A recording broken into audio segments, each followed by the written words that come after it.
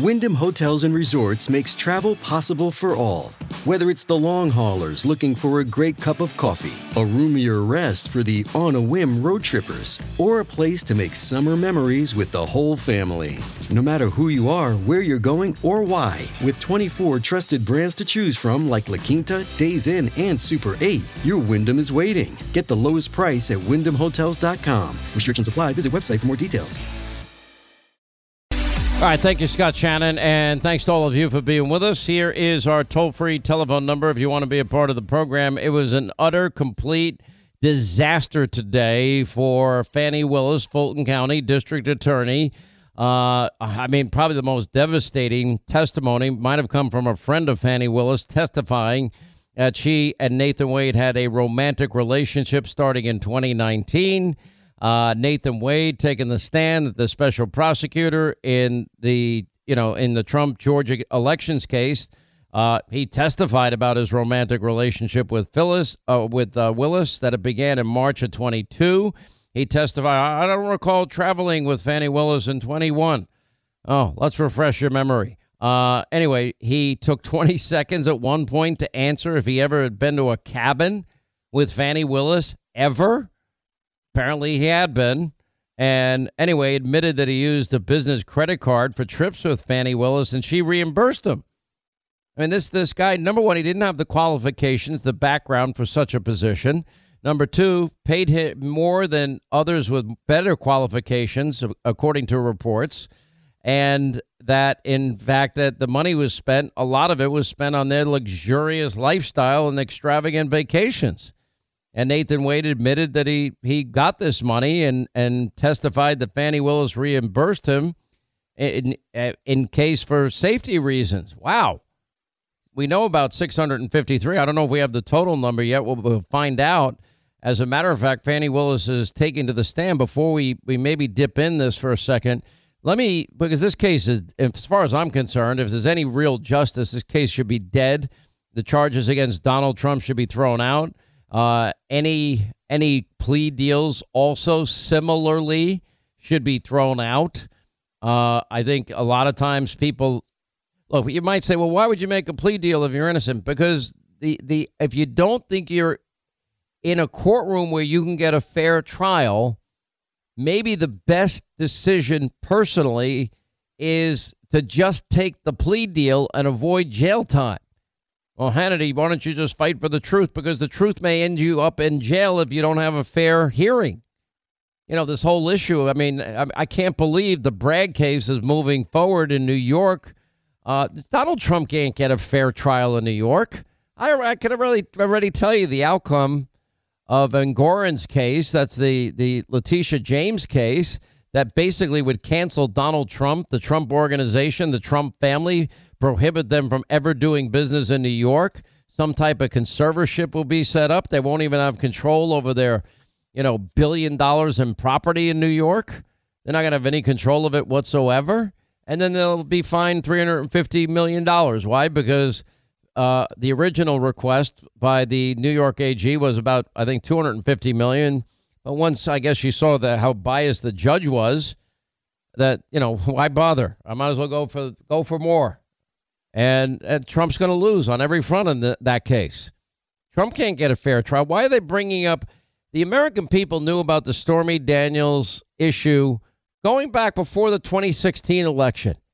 And now here we are 8 long years later, and it's still coming up, and now it's being used for criminal charges. And the prior DA that had investigated it decided against charges. And the DA bringing charges is the same guy that let out the people on videotape, illegal immigrants beating the hell out of 2 New York City police officers with no bail so they can flip us the bird and head to the sanctuary state of California. This is justice in New York. I mean, it's insanity, but that's that is going to be the result of that. And in the case, whatever the charges end up being in the case with Stormy Daniels, and what was the Playboy girl's name? I forget her name.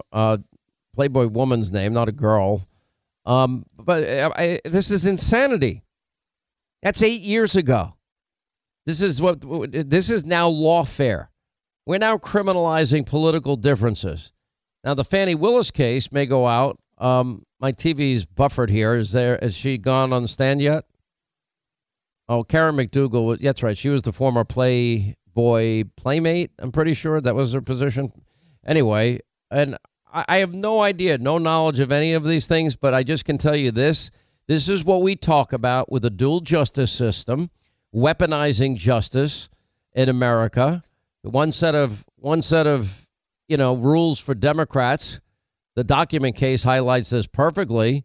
Joe Biden willingly, took these documents. They used the actual statutory language that he's guilty. But he'd probably be seen as a sympathetic figure, an old man with a bad memory. Therefore, we're not going to bring charges. That was part of the argument by Robert Hurd, the special counsel in that particular case. Anyway, we'll watch. And if Fani Willis says anything of note, we'll bring it to you. But we'll talk more about this case later in the program as it unfolds. Biden attacked her. Now, this gets very interesting. One of the big stories we're going to get to in some detail today. Remember Joe Biden? Let's go back in time. Let me play for you. Remember with the hastily called for news conference when the Hur report came out? And in the Hur report, not only did they basically say that he violated the law, but of course, there was no raid on any one of the maybe up to 12 separate locations, but 4 specific locations of top secret and classified documents that he had in his home, his other home in the beach in Delaware, that he had at the UPenn Biden Center, that he had at the University of Delaware. All these documents that he willfully, he didn't return them. There was no raid. It was just a heads up. But he was very cooperative. He's a very nice old man, and he comes off as very nice. I can't remember a thing. But anyway, it became a disaster because Robert Hur pointed out that Joe Biden couldn't remember when his son Beau died and was just so angry that he even dared to bring it. How dare he bring this up? Let's go back to the press conference that night. This is Joe. I know there's some attention paid to some language in the report about my recollection of events. There's even reference that I don't remember when my son died. How in the hell dare he raise that? Frankly, when I was asked the question, I thought to myself, it wasn't any of their damn business. Let me tell you something. Some of you have commented, I wear since the day he died, every single day, the rosary he got from Our Lady of... Every Memorial Day, we hold a service remembering him, attended by friends and family and the people who loved him. Our Lady of what? Linda, did I miss that? Did you hear Our Lady of, what was it? I must have missed it. Did I miss that? I don't know. Well, I know Joe missed it. How the hell dare he? How in the hell dare he do that? I talk to myself. It seems like he talks to himself a lot, and none of their damn business, I thought to myself. Well, we now have some new information and a key development. NBC News breaking the story that Joe Biden, when he attacked her, as you just heard, for asking when Beau died, and I'm sure this leak, by the way, came from the White House. I guarantee you the leak came to the White House because they know that they're close to probably releasing the transcript. And I've not gotten a straight answer if there's videotape of it or a recording of it. I hope there is. But the White House is now seeking to delay the release of the transcript of Biden's brain fog or brain fart, whichever you prefer, for as long as possible. They're now insisting that the transcript, audio, maybe video, I've not gotten a straight answer on that this interview with special counsel Hur can't be realized until numerous agencies and officials from both Biden and the Obama administrations review the material and give their approval. Judging from the lengthy list of people Team Biden intends to consult with, the material might not see the light of day until after the election. I'm sure that's a mere coincidence. But, of course, they want all these trials of Donald Trump to take place before the election. But that's not election interference. Donald Trump won't be out campaigning. He's going to be in a courtroom for as much of this year as possible. We're now a mere, 263 days away from Election Day. Pretty frightening times we're living in here. How in the hell dare he raise that? You know, I thought to myself, frankly, when I was asked that question, I thought to myself, it wasn't any of their damn business. Well, it turns out that Robert Hur never asked that question, according to two people familiar with Hur's 5-hour interview with the president over 2 days, October 8th and 9th, right after the October 7th attack on Israel. Apparently, it was the president, not Hur's team, that introduced Beau Biden's death. And he did point out in his report that he couldn't even remember within a few years of when that death occurred. He couldn't remember the years he was vice president. 2009, was I still vice president then? 2009 is the year he became vice president.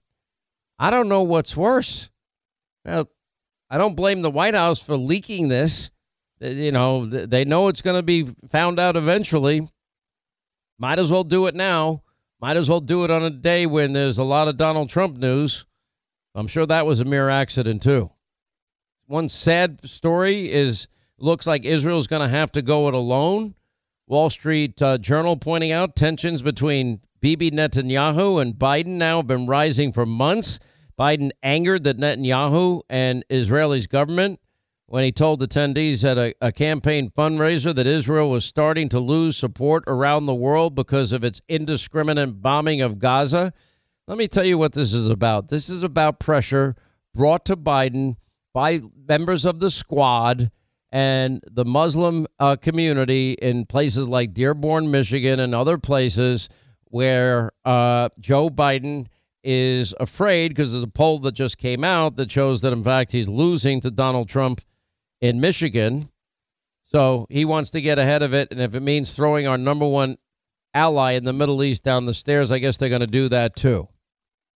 Karine Jean-Pierre refuses to say that D.C. is safe to visit. Why won't she say that? The president is wanting to make sure that communities feel safe. We're not seeing that from congressional Republicans. We're just not. They continue to get in the way. No, they're not. A lot of the lawlessness is because of all the unvetted, nearly 10 million illegal immigrants that Joe, let into the country. Again, no vetting at all whatsoever. All the lies they tell, then the lies are beginning to catch up with them. Karine Jean-Pierre this week, he gets more done in an hour than most Americans get done in a day. Really? Does any American believe that? If you believe that, will you please call this program? Because I'd like to talk to you. Or the lie that never once did he ever speak to Hunter, his brother, or anybody for that matter about their foreign business dealings. Really? The border is closed. The border is secure.